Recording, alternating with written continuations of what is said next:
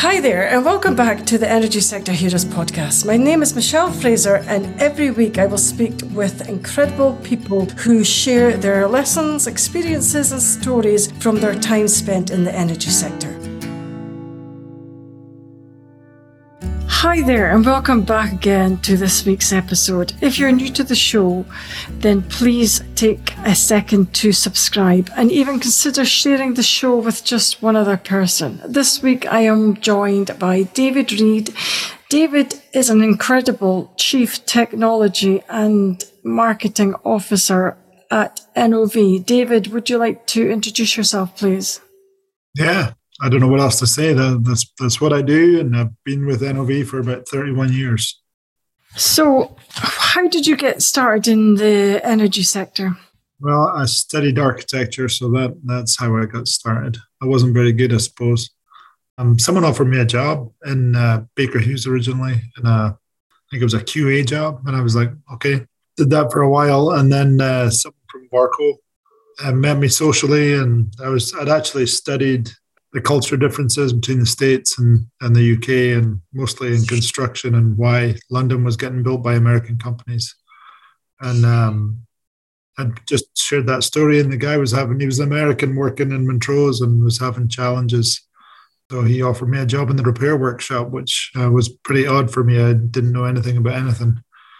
But I really was interested in it all. So I just kept going deeper. Once I got on rigs, I started designing machines, which I wasn't supposed to do. And then they moved me over to California to work on pipe handling systems. So when did you move over? Gosh, a long time ago now. That was about 94. I went to California. And then 97, I came to Houston. Okay. It's such a big move for somebody so young. How did you handle that? Well, I'd married a Californian, so I'd been in California first and then moved back to Scotland. So once she understood it was a California company, she was pretty keen that we go back.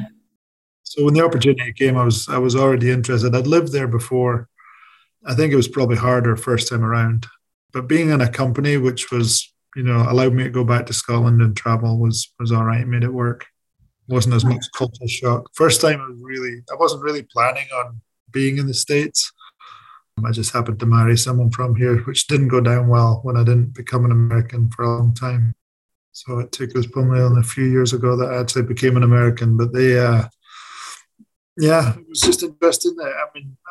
It was where my work was, and I traveled around. My wife was much happier in the States, so it worked out. Well, that sounds amazing. So do you think that your degree, master's, has helped you actually in your career? Because it's totally different to engineering, architecture. Where it really helped was in just thinking, because engineers think differently than architects do. So a lot of the leadership classes I've done for the company over years have been around how to think differently and be a bit more aware of your situation and aware of the environment that you're working in. And because engineers will tend to solve problems, but just kind of look at the problem as opposed to look at the context of the problem. So it ended up being really helpful. And then I think there's a lot of things, when I did it, there's so many subjects you cover and you're a real generalist in a lot of things, but so things like structures and materials and environment and all of those things were really helpful. Law was one I hated doing, but it was really helpful, so there was just a ton of, you learn about all sorts of different things. Leadership and management is part of it. So yeah, it was all, and most of it I thought was useless when I was doing it. And then, actually in oil and gas, I found ways to apply it. And I'm sure a ton of it wasn't helpful, but I think design, just the idea that you can do something, and when you're in a situation that you should do something about it. I was supposed to be measuring. I was in Norway measuring a rig for equipment for a bid, and it was just wrong. So I just designed something else. And I'm not a mechanic or a mechanical engineer, but it seemed obvious. So I worked with some engineers there and just said, look, this is what I think we should do. Seems like we're missing the point here. And we should design this thing. And they were like, okay, that's good. And I priced it out and worked on doing it. And then I called my boss and he's like, that's not your job. Why are you doing that? You're supposed to be measuring for our existing equipment, not looking at building equipment in Norway or designing things different. So it just happened to be that the management team was meeting the next day in Norway, and they asked me to go show them what I had. And once they saw me and saw what I was doing, they were like, "Why don't you come over to California?" So yeah, it did. In a lot of ways, did help. I actually use architecture books teaching leadership, which is funny. You were saying before that you think that engineers think differently. How do you mean by that? Well, they usually like to know the problem and get the definition of the problem. They'll focus on it and they'll go solve it, But the context, I mean, it was a great example. Here I was on a drilling rig, and they made machines that could handle pipe up to 20-inch, and so the Norwegians had made a law. Okay, all pipe handling will be, now we know up to 20-inch of OD pipe we can handle it. Then we'll just make that law. So I was there measuring for that on a semi-submersible that has, 36-inch or bigger risers that were beating up, the walls of the V-door and had people at risk just guiding this giant riser. And I just said, well, why wouldn't you design a riser system that can handle pipe? And that's what I proposed. But everyone else was focused on, well, the problem is we've got a 20-inch, we can do up to 20-inch. That's the law. That's what we should do here. Let's solve this problem. And it just was obviously not the problem, but people didn't catch that because they were just thinking about what they were supposed to be doing. So everyone was bidding to this requirement when there was a lot more to notice in the environment that most engineers will solve the problem, but not think of the context of what it's around. Okay, interesting. So did you have any role models during your career, and why did you find them so inspirational? Well, when I found Barco, I mean, I think in Baker Hughes, it was okay. It was just like any job, but once I got to Barco, they had a really strange leadership view that was very people-centric. And I was really taken with it. And so once I moved to California, I was just interested in the leadership team, how they thought, what they did, because they were, I mean, when I interviewed, this was in 92, they all had Apple Mac computers, so we didn't have Windows yet. And so everyone had these Apple Macs and they had white screens, and I was really interested in it. And I asked them by the third interview, I'm like, so do I get one of these computers? And they went, yeah, everyone gets one.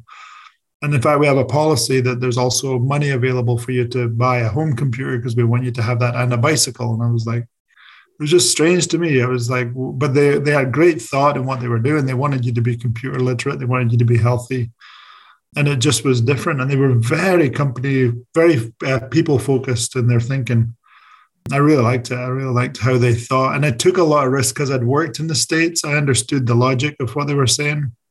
So I was, what everyone in the workshop thought was spending money, but creating a better environment for everybody, a safer place, investing in people and in tools and in things that everyone else was a bit more scarcity thinking. They were just like, all right, we'll just get by. But all those things are good for psychology. So I really liked the people. So I got to have a lot of time with these guys before they retired, which was really nice. But they were investing in me. So they probably had about 3 years where I didn't get on a plane going somewhere without someone being there. And I didn't realize till later they were doing that on purpose. This was mentoring. And I went back actually to my old boss and told him, after he'd retired, I was like, I talk a lot about you and how you mentored me. And he goes, what a horrible word. Mentoring. He said, what a horrible word. He said, we were colleagues and I liked what you did and you liked what I did and we were just friends, it was a good thing. And so they had a lot of psychology in what they did. Everyone had to have their desks, especially executives had to have their desks against the wall. You could never have a desk that someone sat on the other side of. And so there was nothing between you when you talked to people. And it was really strange, but it was really effective. So, I liked a lot of what they did. They taught me tons. They would give me lots of feedback, which I'd never had in my career. So immediately they told me what I was bad at and what I was good at. And at first I thought, I'm in big trouble because they see what I'm not good at. And they're like, well, just don't do that. Let's do the things that you're really good at. And I was like, it's like having ice cream every day, Everybody gets to have fun, You're like, really? Does that work? So, yeah, I was really impressed by that. And it took me a long time. I was very technology focused because they'd recognized I was good at inventing stuff. So I would invent a bunch of different things. But I learned over time it was really about people, and that's what they were doing. They always said it was about people, and the invention and the products and the business all follows. And it took me a few years to work that out. So I was overworking everyone who worked for me until I realized balance was really important. Okay.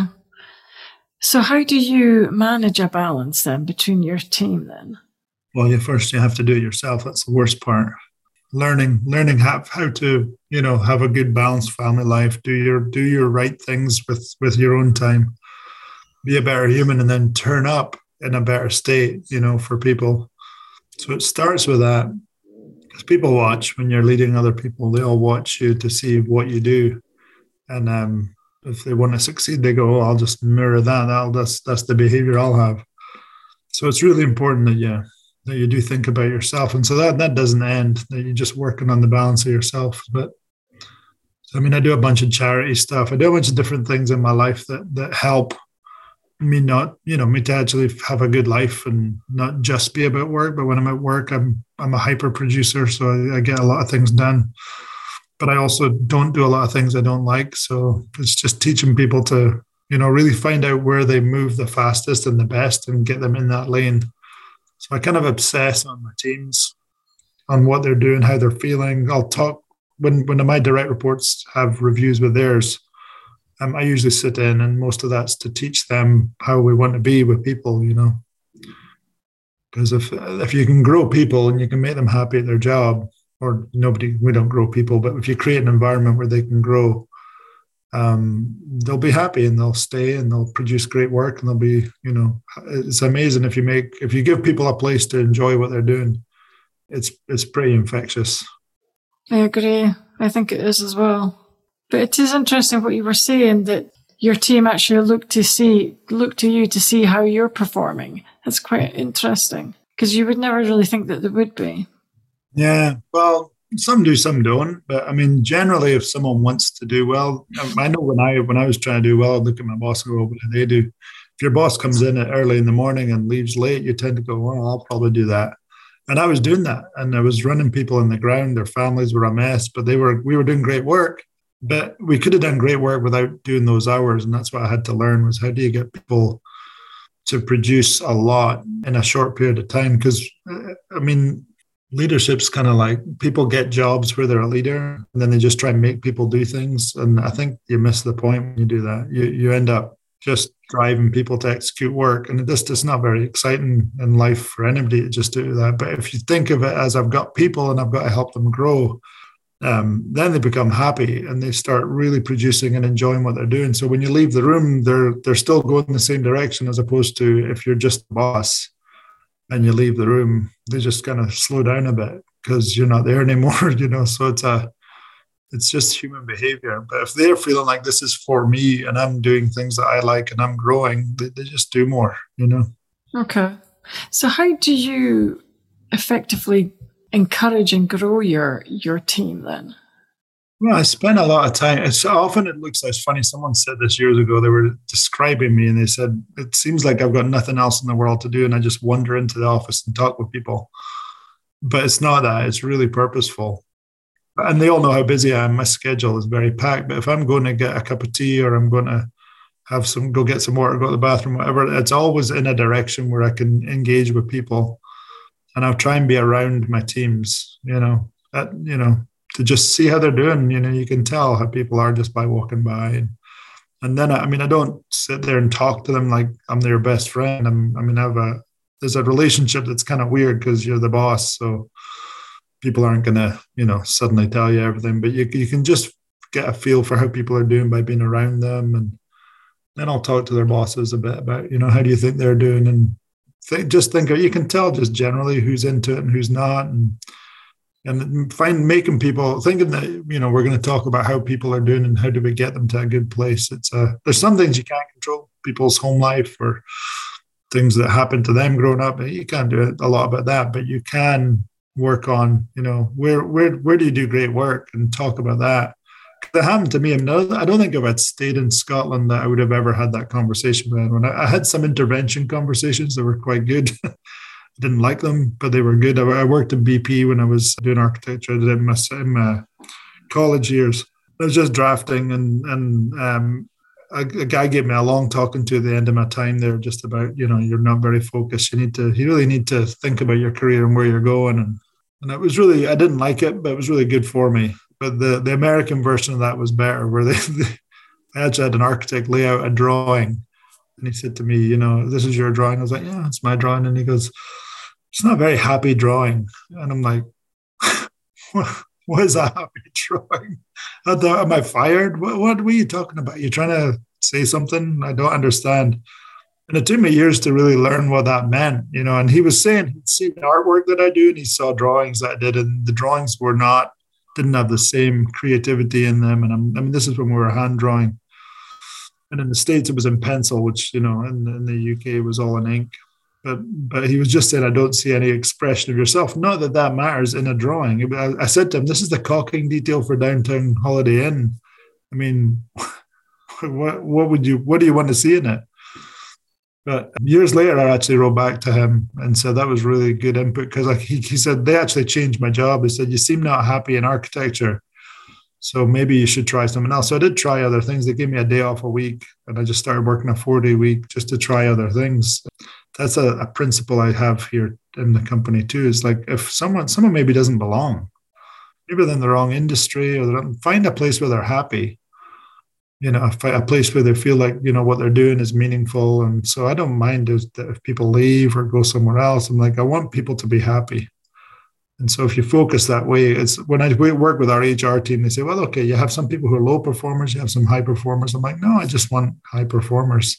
I'm like, well, that's unreasonable. And I'm like, I know, but I want it. And so we score in the company, the departments I have score higher than everybody else. Everyone's kind of in the average, like, would you recommend someone working here? Or, average in the company is about 40% would say yes. The corporate jobs are about 60%. They're a bit more in with the bigger picture. But all my teams are up in the 90s. We had a teamwork score of 100% during COVID. And I asked them, have you ever seen this? And they said, we haven't seen it, but we asked the company who make the survey, and they've never seen it. So people, and those are blind surveys. No one knows who said what. So I have pretty high engagement, performance. People are happy. And if they're not happy, I just help them get happy. It's like, and if that means leaving, you can leave. Do something you love doing, do something you're good at, go to a different department. If you don't like me, that's okay. Go work for someone you like working for. It's all right. That's really good advice. Yeah. I mean, it's funny because in Varco, they had these rules that you had to move people like it was part of life. At the end of your review, it said, okay, where should you go next? And then there would also be a no leader could ever stop you talking to or moving anywhere in the company. It was a rule. Then we got bought by National Alma, and that changed. And the rule became you can't talk to someone for a job opportunity unless you talk to their boss, which is crazy, but that's how people think. And so people call me and they'll go, hey, I want to talk to this person. And I'll be like, never call me again. You can talk to any of my people anytime because I don't own them. They're free human beings. What a crazy thought that you would call me to ask. I hope I'm a good enough boss that they will tell me, but they don't have to. But it's very counterculture. But when I teach it, I just tell everyone to behave that way because it's just a better way to behave. It's all scarcity. Like I have talent, I'm going to hold on to them, and you just make people miserable. You got to have a free flowing. Let people find the right path for their career, and support them. No, that sounds really good. Well, you sound like an amazing boss, actually. I hope so. I had great bosses, and that's like I said, it's all about the influence of others. I think when you've had a good boss and you've had good reviews and it's all been healthy, you just behave differently because you've had great treatment, and you're like, I want that for everybody else, Yeah, I agree. So is there anything that you feel that has been really challenging over your career? Oh, lots of things. It's life. Lots of things have been challenging. Mostly getting in trouble because my boss does these external reviews of the direct reports, and they came out with this statement that I break glass easily, which I think is being Scottish, that you're not afraid to say anything to anybody.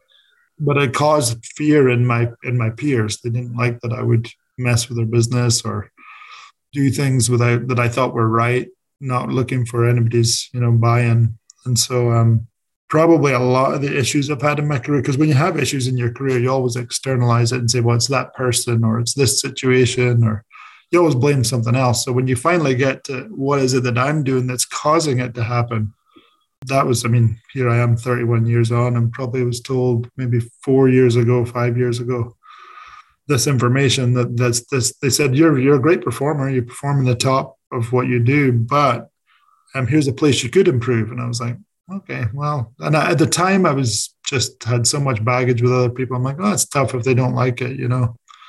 And then over time, I'm like, no, I have to fix this. So that's been a hard thing to do, to go back and build relationship with people where you've not behaved well. It's like, oh, I have to fix this. You know, I have to go, because I was all, this is the right thing to do, and these people don't understand it. It had to change to, well, I need to get them on board, you know.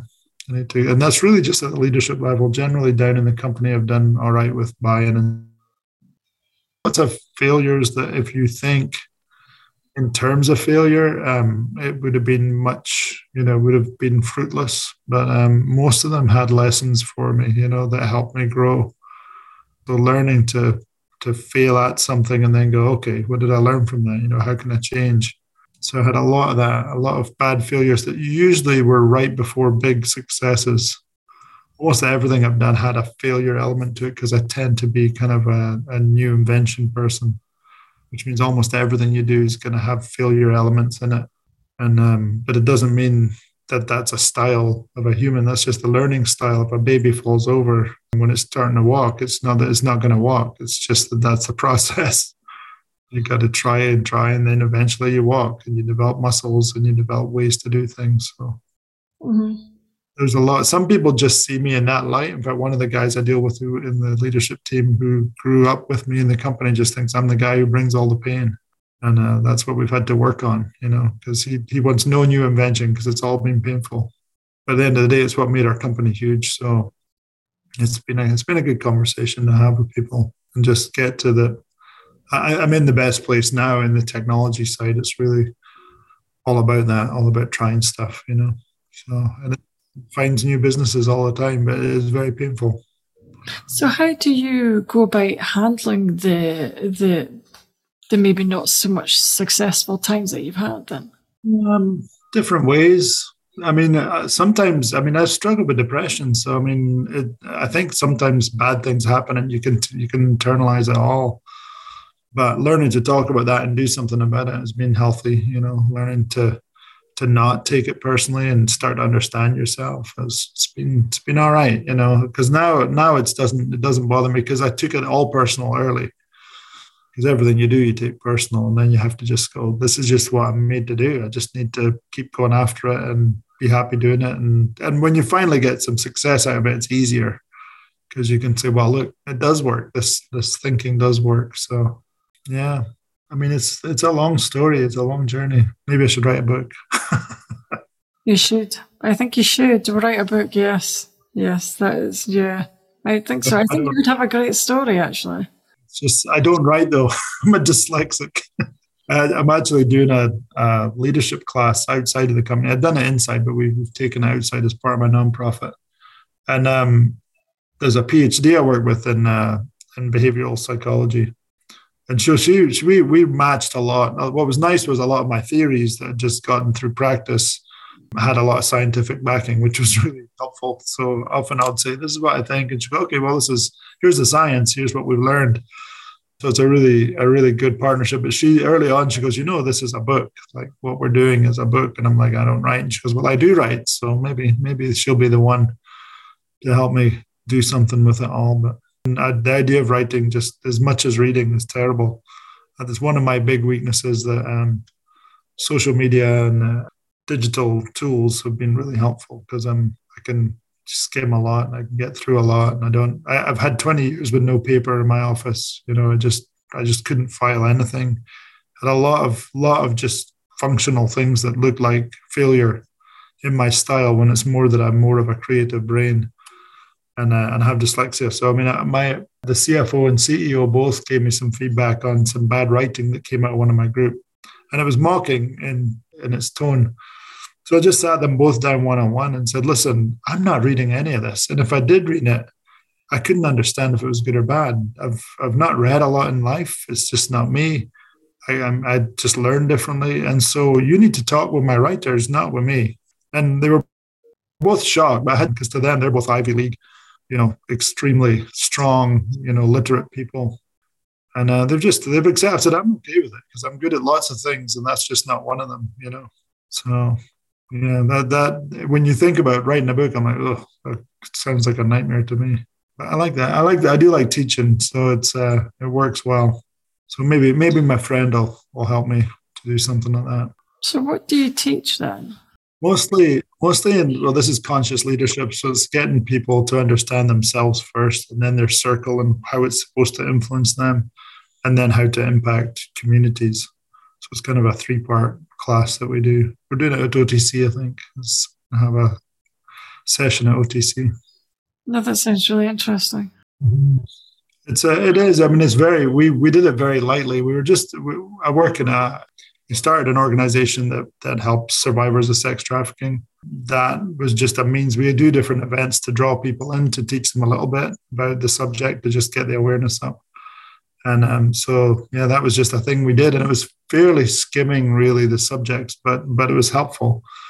So there's tons of depth to put into it. But that idea of just self-circle and then community is a really simple way for people to think about, how to develop. Because everybody wants to do all the other things. They want to do the community, or they want to influence their circle and learn about their leadership, but they don't want to do the work with themselves. And that's the hard part, because that's the hard work. If you really want to change and improve, it all starts with yourself. And that's not what they teach in leadership school. They teach how to look good. They don't teach about where's the bad fruit coming from in your system. They just say, let's look at the good fruit, and you have to help people understand what's causing you to behave certain ways. So that would be really interesting, actually. It's not fun. It's not fun to think about the stuff that makes the negative things happen in your life, but it's really important in leadership. You think so? Yeah.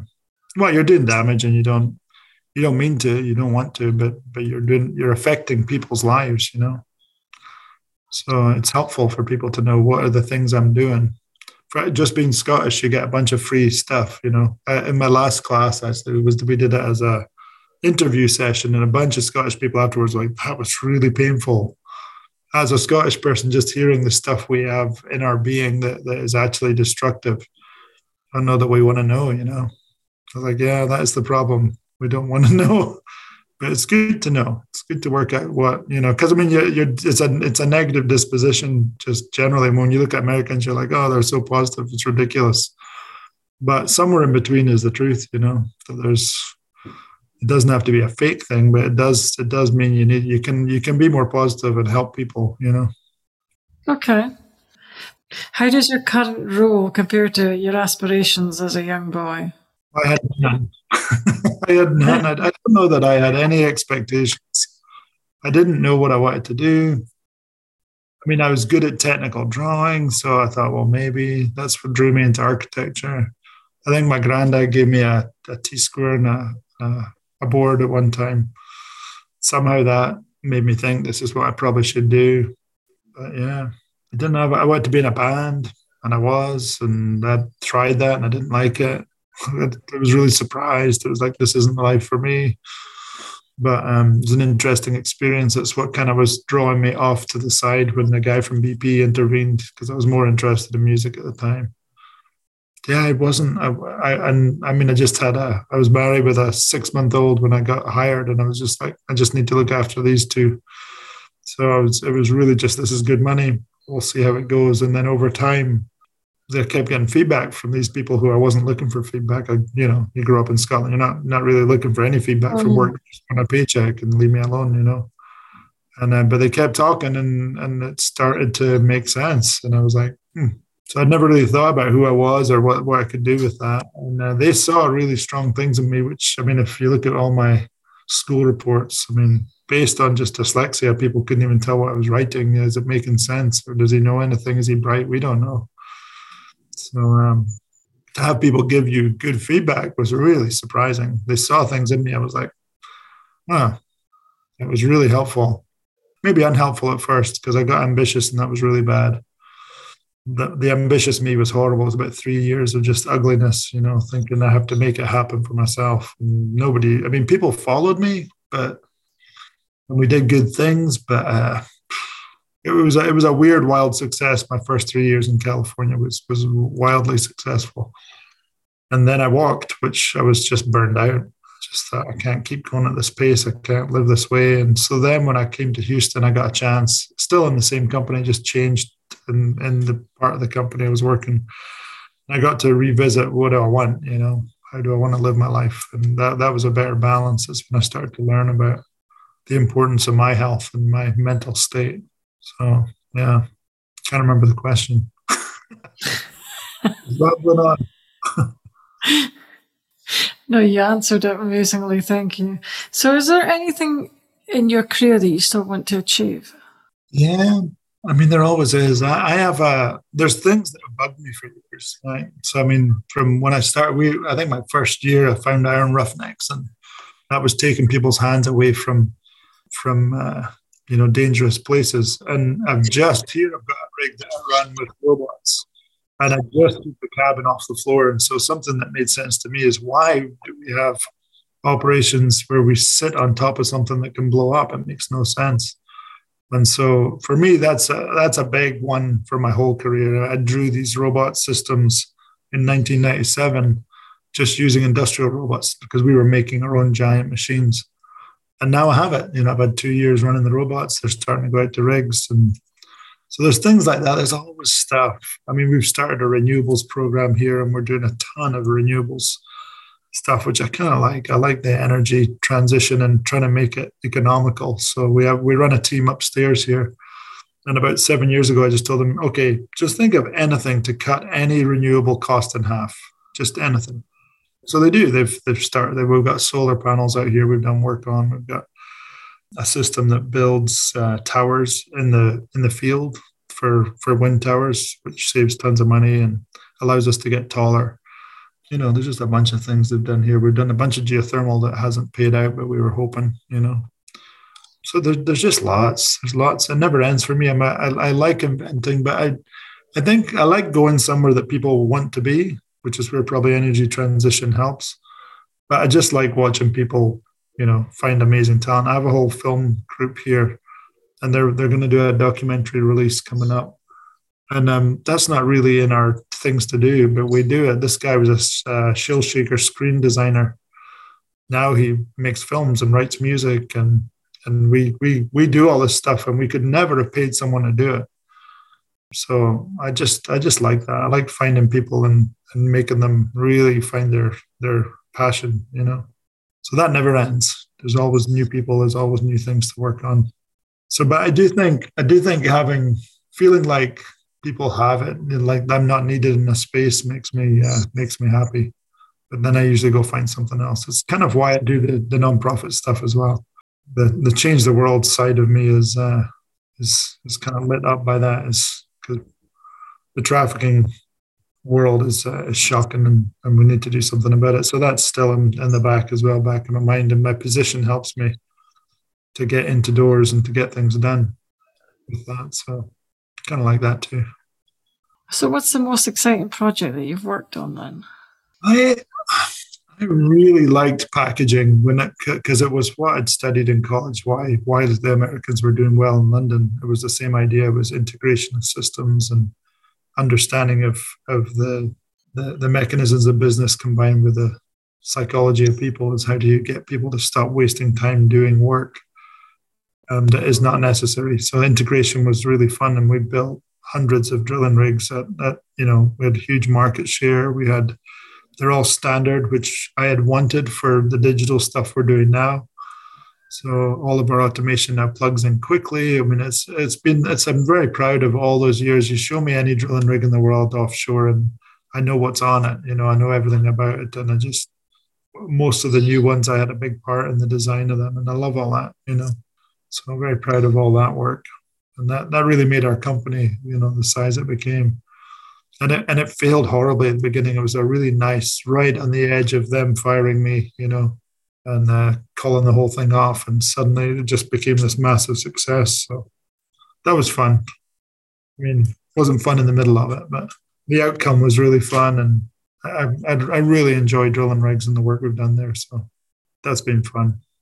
Okay, leading on from that, I was going to ask you if you had any career disasters then.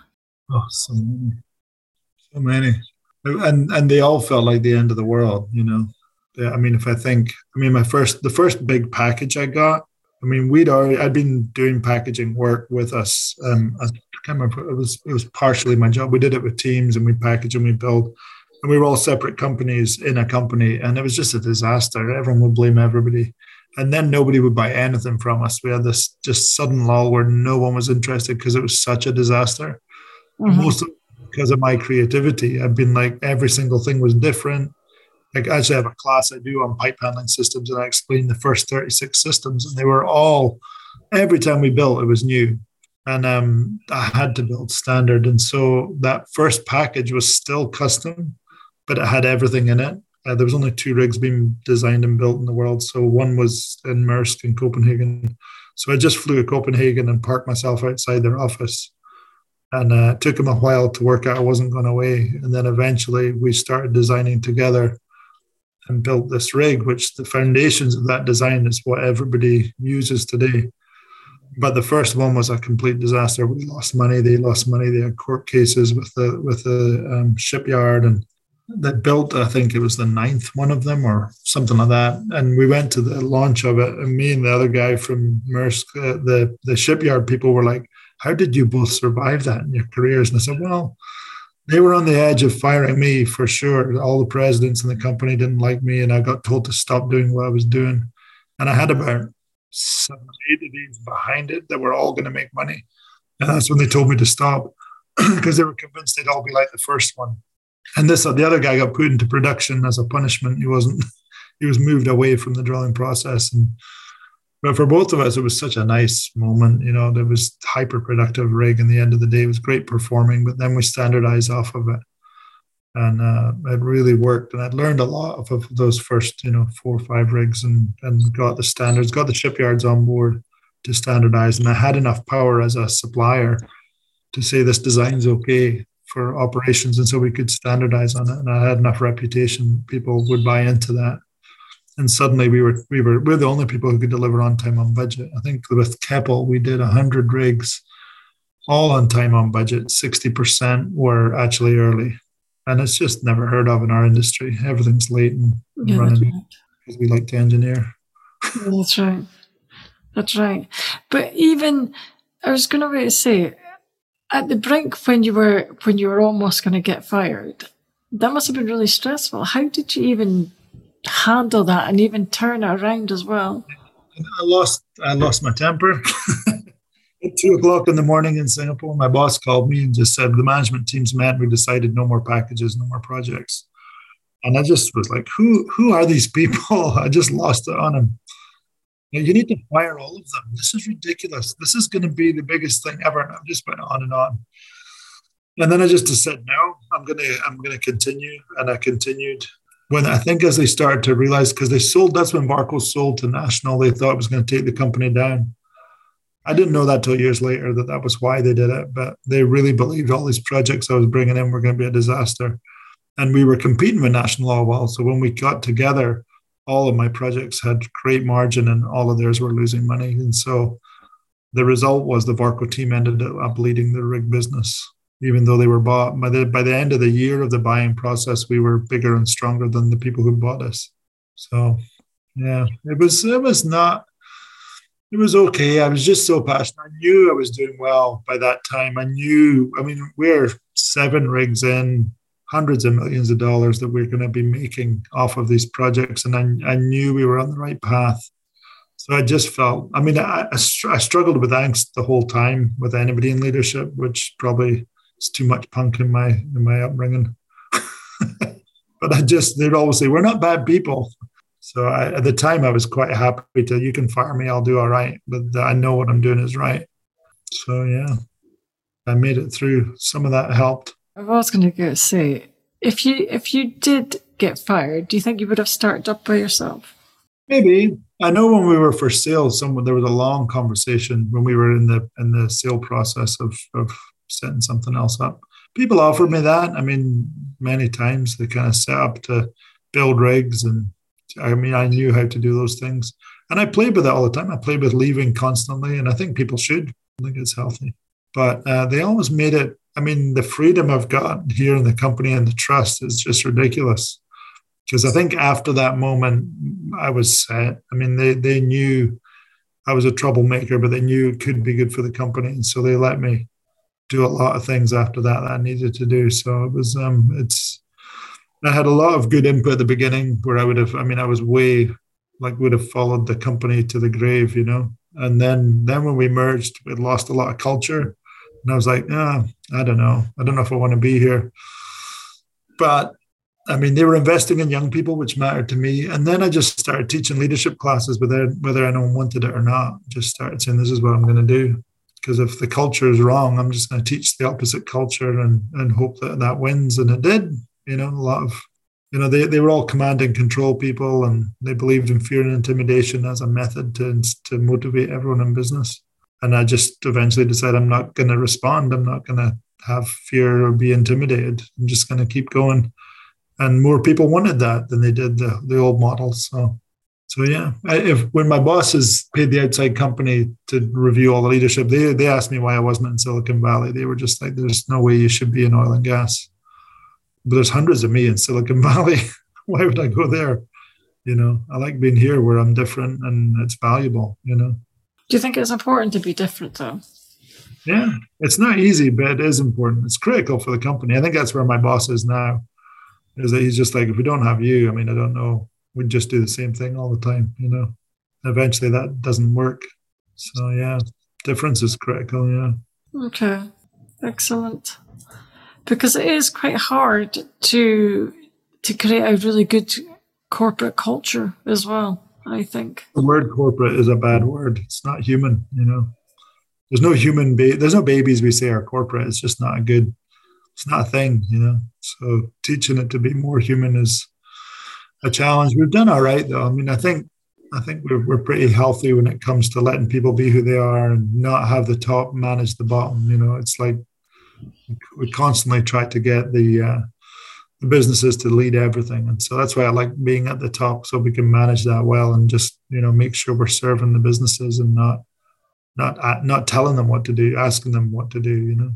So it works good. And I mean, we're in a team. It's all people who grew up in small companies in our company. So if it was corporate, we'd all leave. We'd all hate it. You know, we don't behave the same way. Yeah, I agree.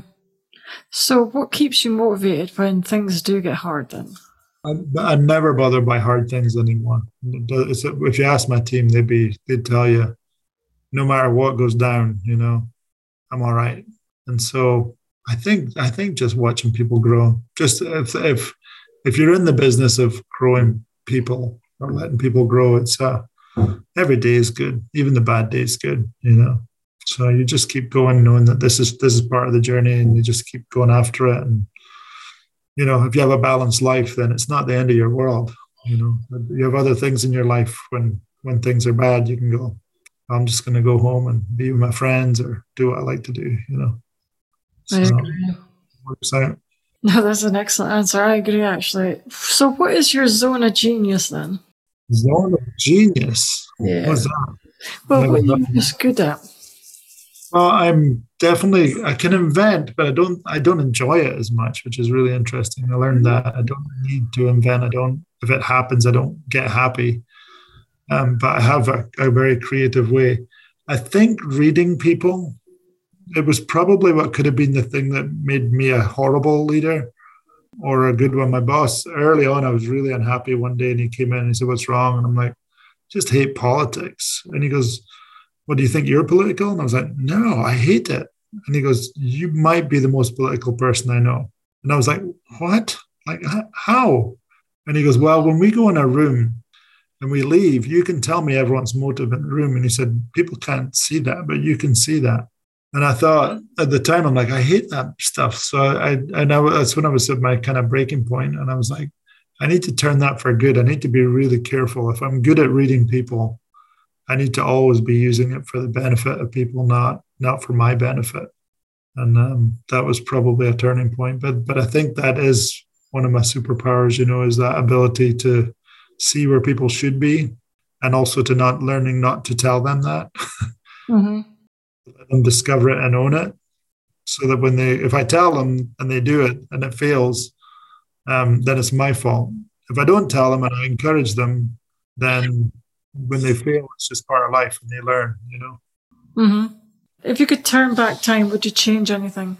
No, I don't think so. As much as that always seems like a good idea for people. I think life's meant to be lived the way it is, I mean, it all adds up. I'm quite happy with everything as it turned out. It's shocking, really, how much I enjoy life. I never expected that. But no, I wouldn't change anything.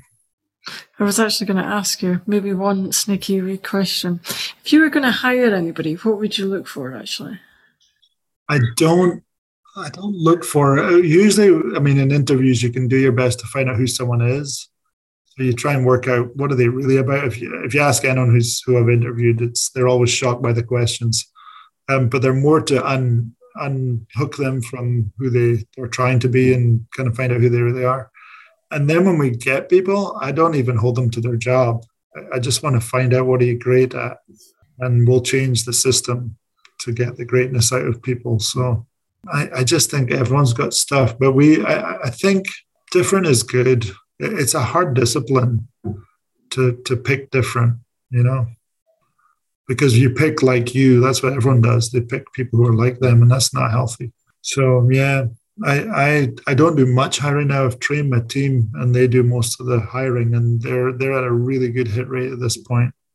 We've had moments where I've had to go, I'll meet someone and this is one of my skills that's a problem. I'll be like, that was a bad fit, for the team or for where we're going. Because I think anybody who wants to work hard, loves what they do, and has a serving mentality, those people always do well. If people are very self-interested, it's usually not going to work for me. There's jobs that need that, which is fine. It's just not in my teams. Excellent. No, thank you. That's all the questions I have today. I would like to thank David for your time. That brings us to the end of another episode. Thanks for listening, and see you next week. That brings us to the end of another episode. Thanks for listening. If you enjoyed the show, I'd like to gently encourage you to leave a 5-star rating wherever you listen to podcasts, and share the show with another person. You can also follow me on LinkedIn or via my website, www.michellefraserconsultancy.com. Thanks again for listening, and see you next week.